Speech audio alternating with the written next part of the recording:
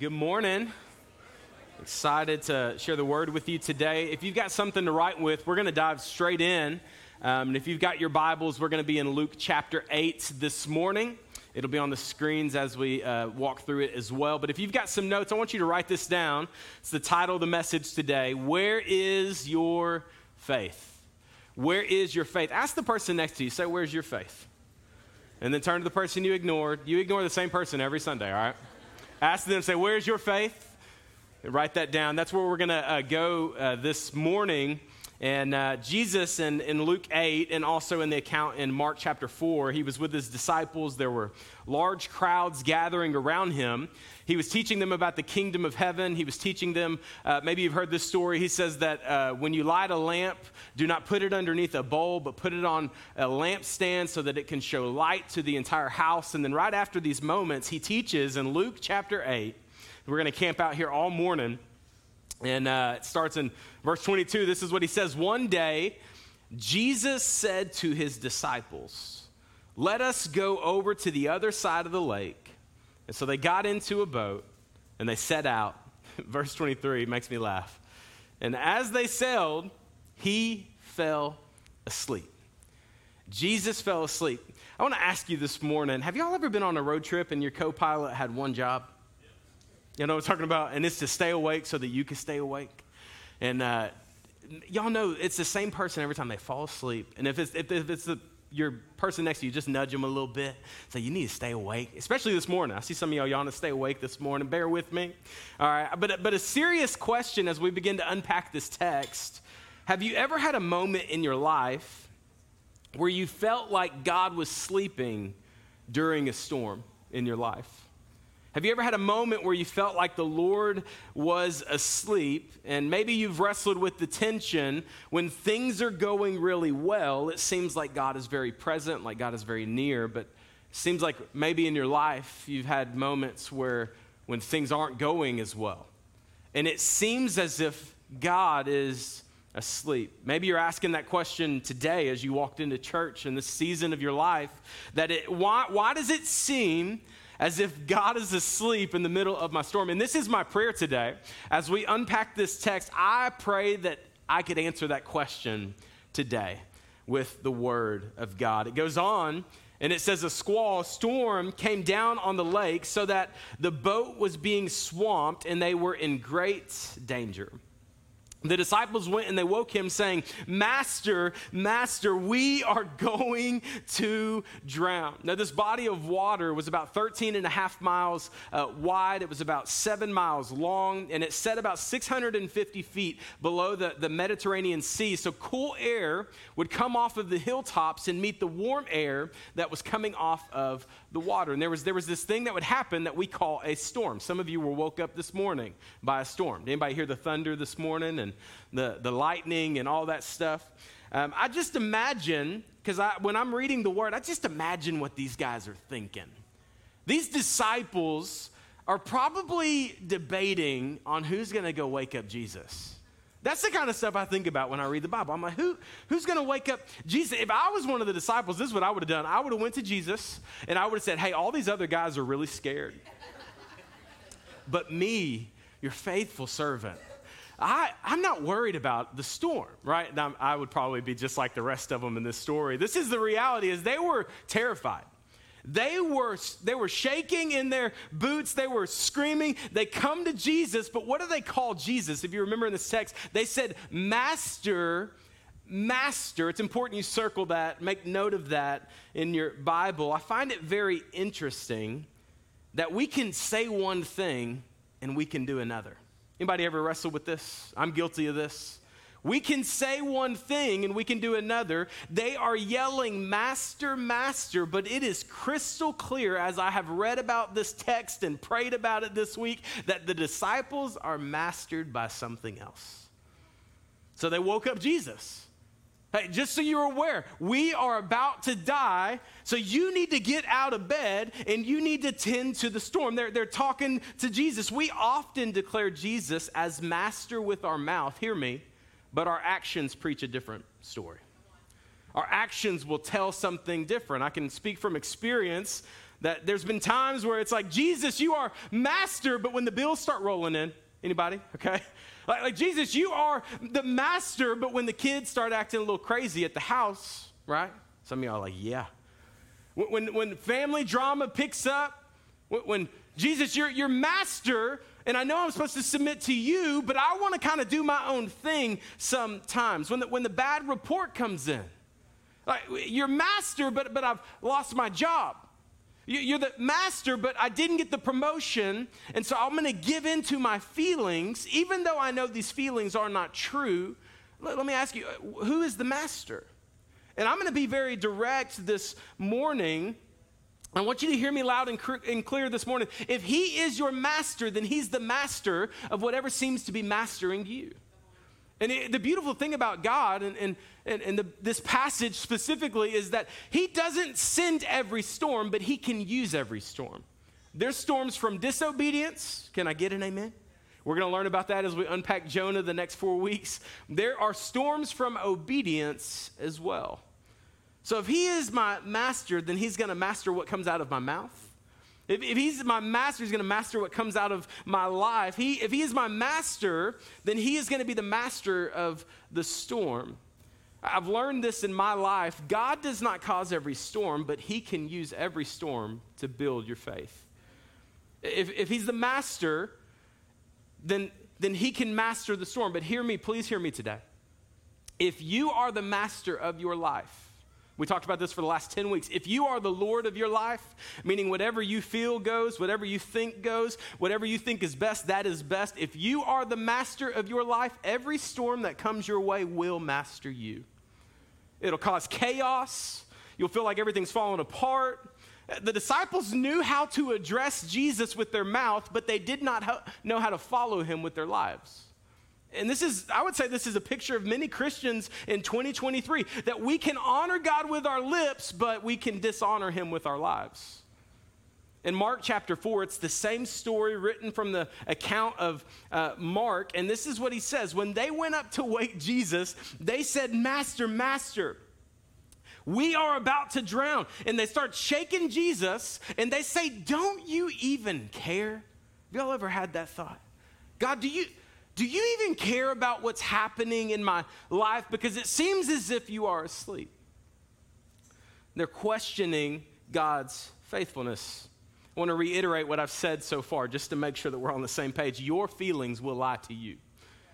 Your feelings and your emotions will lie to you, and they will lead you to a place where you start doubting the faithfulness of God. When you are blown by the wind and waves of the world and mastered by the storms of life, hear me, you will start believing things that are not true about God. I can speak in my own experience about this. Oftentimes, the things that completely contradict God's word, God's will, God's ways, and God's character, that's what my emotions will do. It says in verse 24, he got up. What did Jesus do? This is crazy to me. He got up. I imagine he took a yawn because he's fully human and fully God. He's yawning. These guys. And he rebukes the wind and the raging waters, and the storm subsided, and all, everybody say all. Everything is calm, and then he looks at the disciples. Verse 25, it says, he asked the question, he says, where is your faith? Where is your faith? He asked his disciples. He takes care of the surface issue, and then he deals with the heart issue. He says, where's your faith? I'm going to ask you this morning, where is your faith? I'm going to ask you a million times this morning, where is your faith? Question. If somebody, like this happens to me all the time when I'll go places, grocery store, I'll see somebody, they always say, where is your wife? Now, they are not asking if I have one. They are asking what? Where she is at. I'm like, what about me?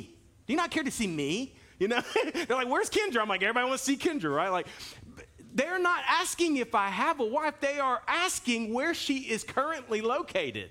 If somebody says, Seth, where's the car at? Where's your car? Right? They're not asking if I have a car. They're trying to find out the location. Jesus says, where is your faith? He's probably trying to find out the location.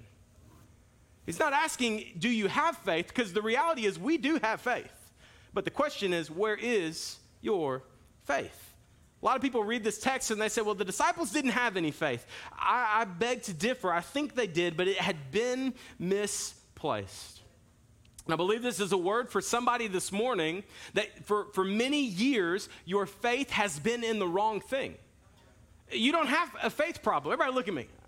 You don't have a faith problem. You have a location problem. It's been misplaced in something that will never truly satisfy. Maybe it's in a relationship. Hey, yo.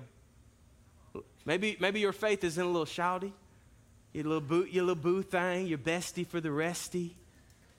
Right? We put faith in relationships, and then when somebody walks away, we think it's a reflection of God. Some of us will put faith in our wallet or our bank account, and when our money is funny, then we start acting funny. Or we'll put faith in a 401k or our investments, or we put faith in our job or our boss, but when they let us down, then we are disappointed. We put faith in all the wrong places. And this is what I've learned. When your faith is rooted in things that will fade away, every storm that comes to your life will bring chaos. Write this down. It is impossible to be strengthened by the storm if you are mastered by the storm. It is impossible, and I mean that. Circle that word. To be strengthened by the storm if you are mastered by the storm. So where is your faith? The famous theologian Kelly Clarkson once said, "What doesn't kill you makes you stronger." I don't know the rest of that song, and you don't want me to sing it, but what doesn't kill you makes you stronger. So here is the tension we're dealing with this morning. There's good news, and the good news is this. We got a lot of faith. The bad news is we have a lot of faith in all of the wrong places. And I want you to write this down. Misplaced faith is dangerous. It's dangerous. I want you to think of it this way. My son is 4 years old. He woke me up at 4 a.m. this morning because his bed was sopping wet, and so that was a good morning surprise, and we just stayed awake and came to the church. It was awesome. And my son is 4 years old. If I gave him a hammer, what do y'all think he's going to do with that? He's going to hurt himself. He's definitely going to hurt his little sister, all right, because she's been picking on him. He's going to hurt someone else, and he's going to absolutely destroy something in our house. And I'm going to regret it. But if I give that same hammer, that same tool to a person who is an experienced carpenter, someone who is experienced with their hands, they can take it and make something absolutely beautiful. And I'll say it this way. When you place your faith where it does not belong, you will hurt yourself, you will hurt somebody else, and you will destroy something. And typically it is our life. Where's your faith?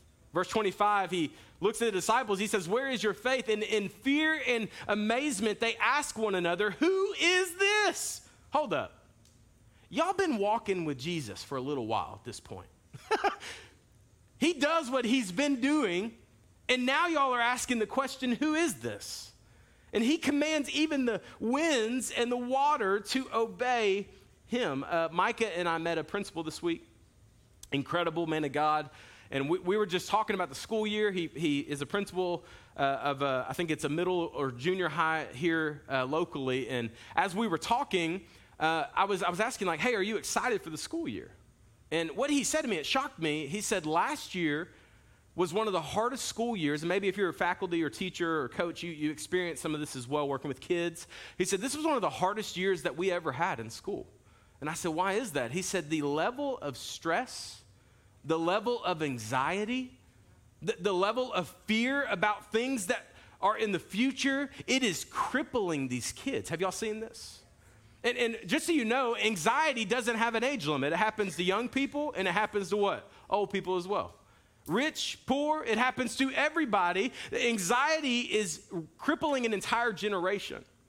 And I want you to say, will you repeat this after me? Say, "Don't be anxious about anything." So many people, I want to say this morning, are struggling with anxiety. I have struggled a lot with anxiety.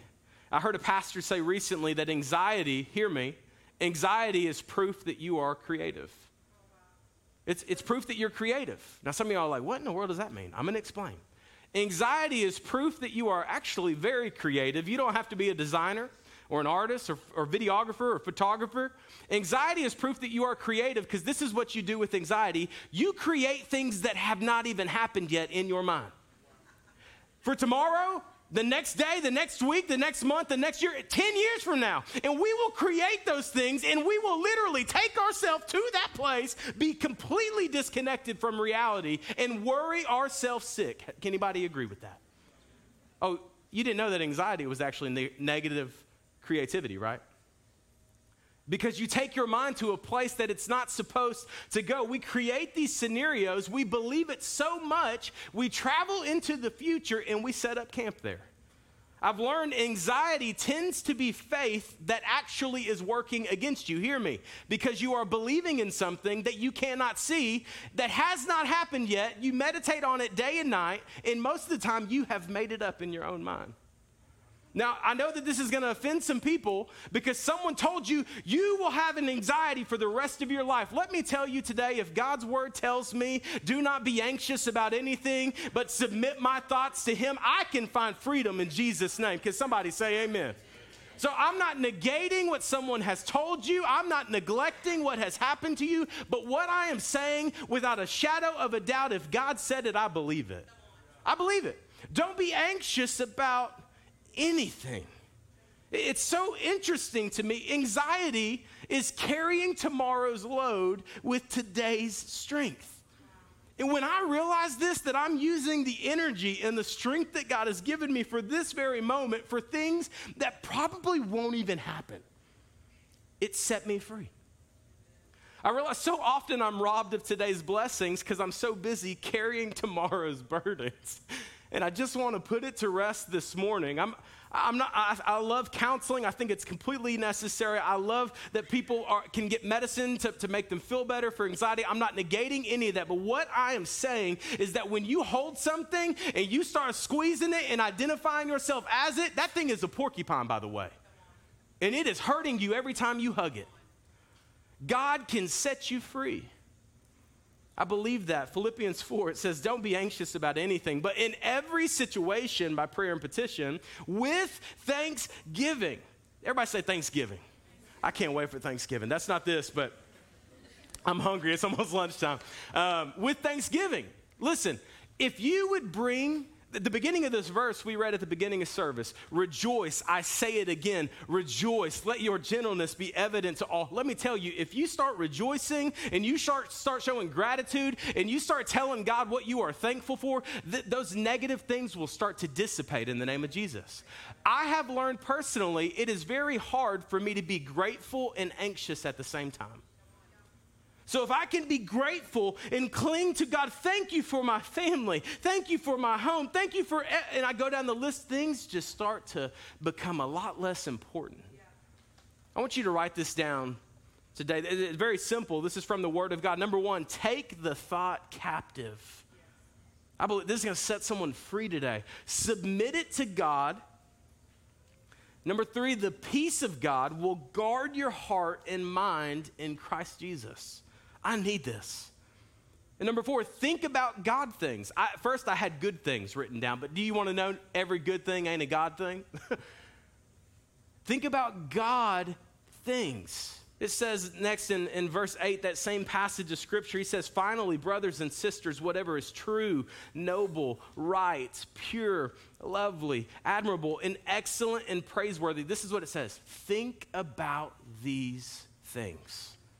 Whatever you've learned or received or heard from me or seen in me, put it into practice.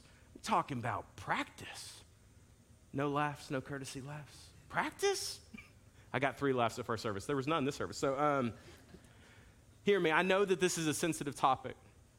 I know that a lot of people are wrestling with this, but can I tell you that gratefulness, gratitude, and thanksgiving can be medicine for your soul? When you start meditating on things that are true about God, you start remembering that the things you believe about yourself often aren't true. Put it into practice. Hear me. If you can use your imagination for doom, disaster, and destruction, then you can use that same God-given creativity in mind to dream up a God dream, to have a vision for your life, to be reminded of your purpose, and to know that this is not how the story ends.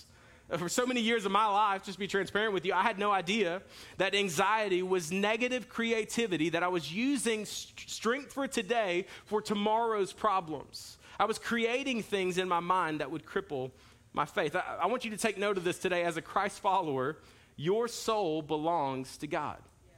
Your heart belongs to God. Your mind belongs to God. Your body belongs to God. So the big question again today is, where is your faith?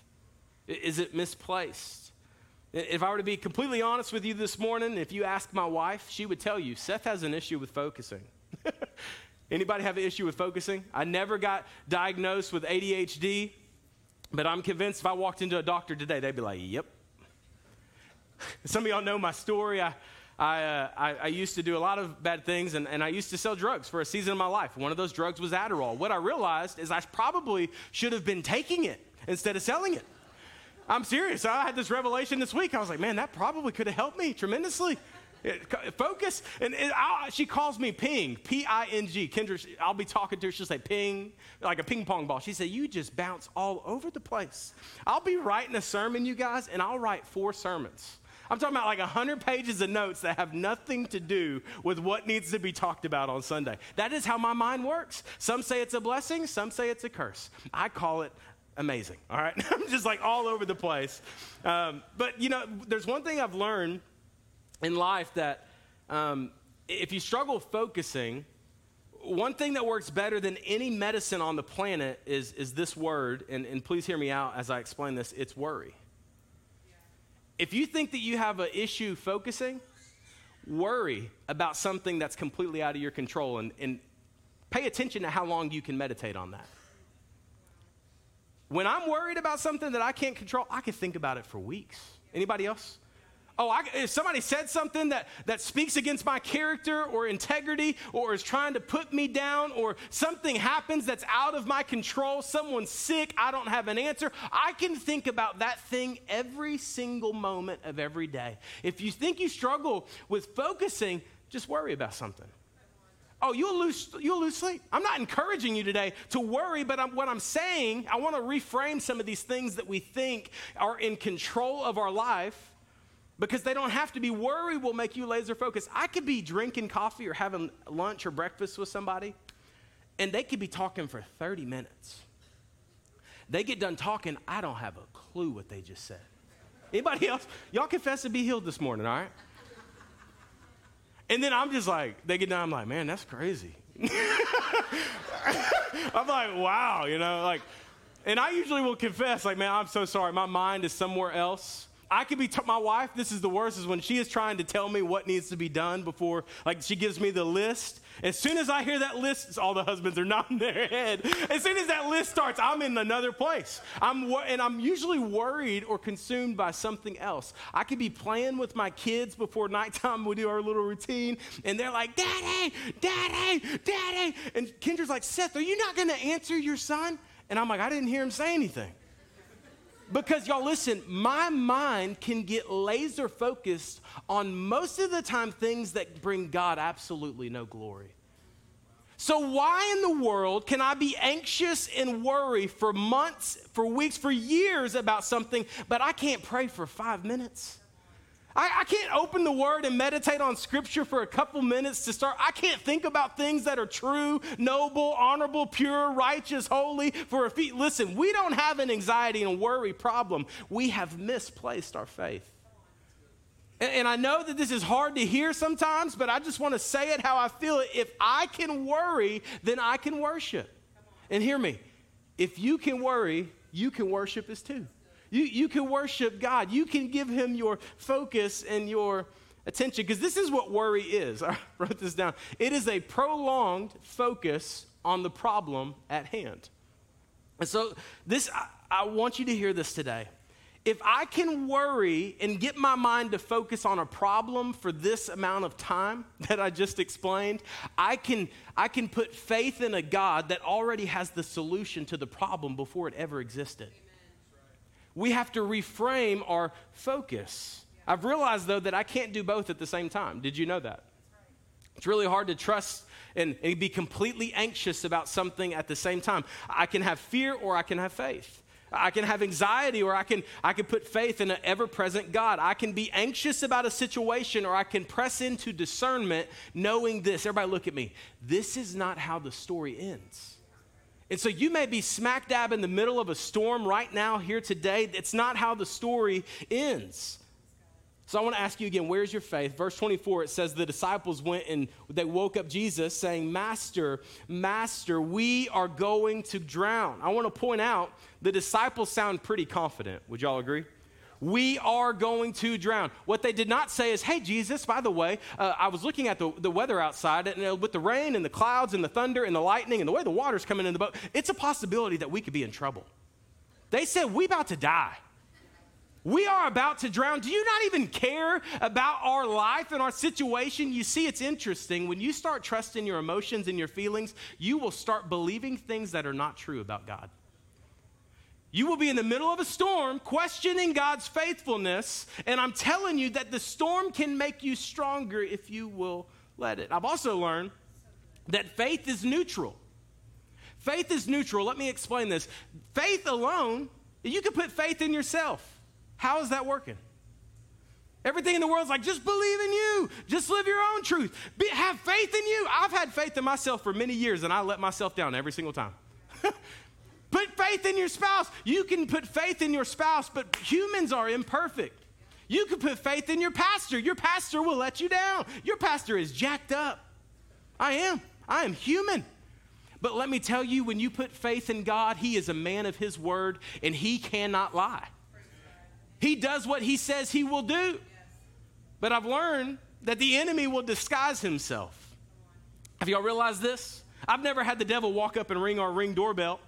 And I see on my phone, oh, the devil's here. He's got little pitchfork and horns. There's fire around him. He's like, hey, I've come to ruin your life, to steal, kill, and destroy everything in your household.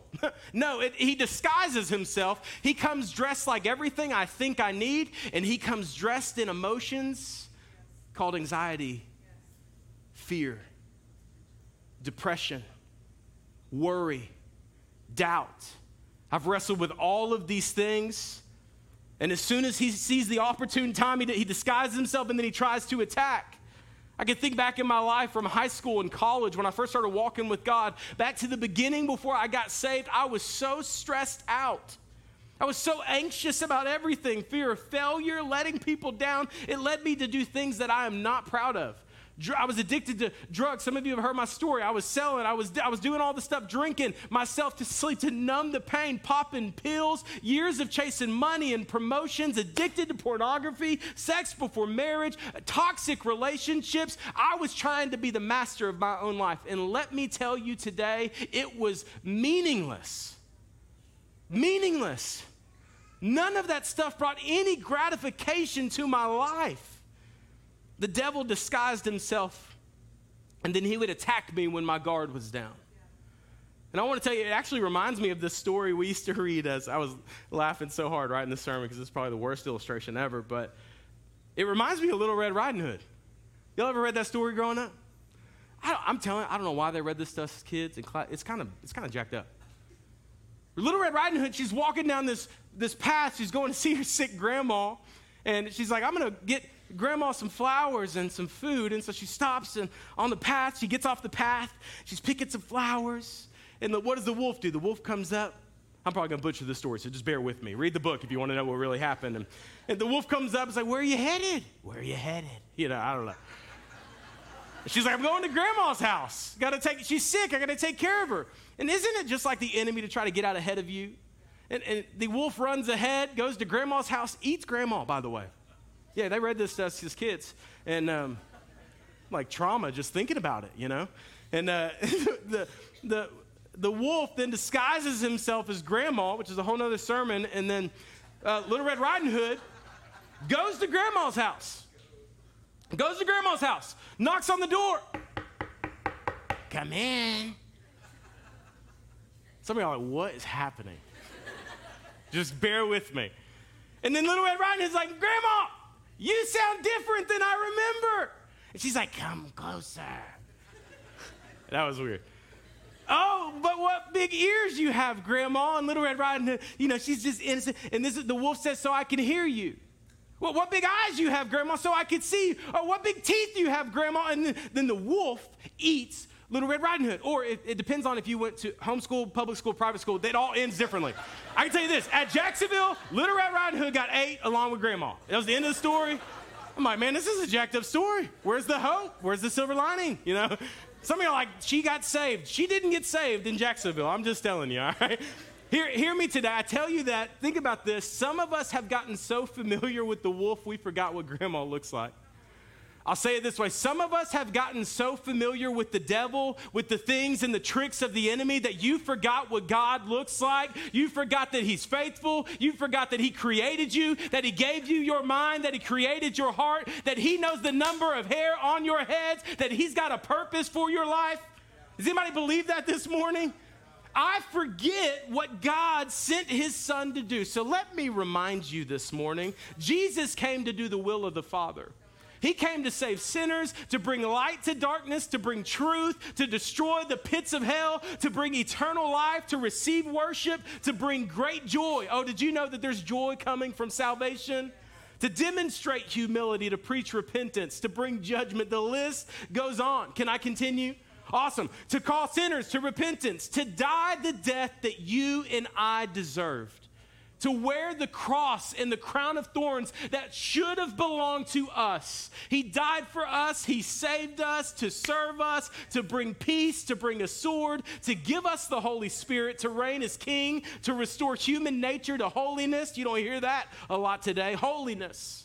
To become more like God every single day. He came to be loved by us, to reveal God's glory to a broken humanity. I feel like I'm just simply supposed to remind you that's the God that we serve. Jesus came to set the captives free. So when I read in the book of James, submit yourself then to God, resist the devil, and he will flee from you, I believe it. Call me a fool, but I'm just telling you, I've been doing this for 12 years. He's a man of his word. So when I read the Bible in Exodus and he says, be still, the Lord will fight for you, I believe it. And so when I read this passage in Luke chapter 8, and he says, hey guys, we're going to get in the boat, and we're going to go to the other side, no matter what storm comes my way, I'm going to believe if God says I'm getting to the other side, I'm going to take him at his word, and I'm going to believe him. And I want to strongly suggest today that you would do the same. Write this down. I will take him at his word. I will take God at his word, even when I can't see, or even when I'm having a hard time believing. I'm going to take him at his word. Listen, God can't lie. He's a man of his word. If he spoke it, he will carry it unto completion. This is good news. But all the devil's got to do is disguise himself as a little thought that you marinate on for a little too long. That leads to another negative thought, which leads to action, which leads to another action, which leads to sin. And we know that sin ultimately wants to destroy our life. The enemy has no new tricks under the sun, but he knows if he can get your eyes off of Jesus and onto your storm, then that is a battle that has been won. And I just want to suggest to you to get your eyes off of your situation. I know it's easier to say it than to do it. Lift your eyes off the circumstance that you're in. I'm talking with people in our church right now that have lost loved ones, that have been laid off from their jobs. They can't see what is ahead. I've heard of spouses being unfaithful and lives are falling apart. Can I tell you, lift your eyes off of the storm and onto Jesus. I have focused way too long of my life being fixated on what's right in front of me and just saying, I can't get past this, I can't get around this. But man, when I lift my eyes to heaven, where my help comes from the Lord, the maker of heaven and earth. Things start changing. I want to ask you, if you are thinking about negative things all day long, how is that going? I'm telling you, it will rob you of joy. It'll steal your peace. It says, think about these things that are good and of God. All he wants us to do is he disguises himself and then he looks for that opportune moment to attack. So I want to rewind back to the beginning of the story because the solution is in the first verse. It says in verse 22, one day Jesus said, Jesus said to his disciples, this is what he said, let us, who is us? Everybody who was present, I'm assuming, go to the other side of the lake. So they got into the boat and they set out. Let me tell you, if Jesus says we are going to the other side of the lake, we going to the other side of the lake. I don't care what storm comes. I don't care what kind of adversity comes. I don't care what somebody said about you, what someone did. Listen to me. If Jesus said it, I'm going to believe it. And I'm getting to the other side. I believe someone needs to grab a hold of that today and have enough faith to say, I'm going to get to the other side. I know it doesn't look like it, but I believe that my God is faithful. This is what I've learned in my life. Disobedience can bring some storms. Would y'all agree? We're going to study that next week. Just show up next week. What happens when you disobey God? He's going to send a fish. Modern day Uber. It's going to take you to where you're supposed to go. But what happens when you're obedient to God and that brings a storm? Because these guys got in the boat, Jesus told them to get in. He said, we're going to the other side, but they still encountered a storm. Last time I read my Bible, it said that as a Christ follower, we're going to have some hard times. We're going to have adversity because we are going the complete opposite way of the rest of the world. There will be distractions. There will be things that try to get you off track. We live in a fallen, broken world full of sin. Storms are inevitable. Some storms can be from the Lord. Some storms are from the pits of hell. And some storms are just because the world is fallen. Some storms, I can't even explain why they exist, but they just do. And all we can do is make a decision that I'm going to learn from this thing. I'm going to be stronger after this storm. And the last thing, write this down. Listen to God and do what he says. It's very simple. Don't just be hearers of the word, but do what it says. It may be a distraction and not your destination. It could be something just trying to get you off track so that you would get your eyes off Jesus and onto the storm, and then you are completely gone. Eyes off the storm, eyes on Jesus. So no matter what comes my way, my encouragement this morning for you is keep walking. Hear me, please. Keep praying. Keep worshiping. If you can worry, you can worship. Instead of using your anxiety and your negative creativity to create scenarios, would you create some scenarios that are good? Think about things that are good and honorable and pure and righteous and holy, things of God. Meditate on these things. Praise be to God. I'm going to rejoice. I'm going to say it again. Rejoice. When we really think about it, the Bible's simple. Would y'all agree? But man, I screw this thing up so much. 2 Corinthians is what it says. For I walk by faith and not by sight. So if God said it, I'm going to believe it. If you would, across the room, would you stand to your feet? My prayer is that your faith is stirred up this morning, that you would ask the question, where is my faith? The Bible says that faith comes from hearing and hearing the word of God. So when we speak the word of God, the Bible says that it should stir up some faith in us. Hebrews says, without faith, it's impossible to please God. Luke says, for nothing is impossible with God. Hebrews says, for faith is the assurance of things hoped for, the conviction of things not seen. I'm going to read the passage again today from this in Luke 8. This is what it says. One day Jesus said to his disciples, and I hope you see this differently now. It says, let us go to the other side of the lake. So they got into a boat and they set out.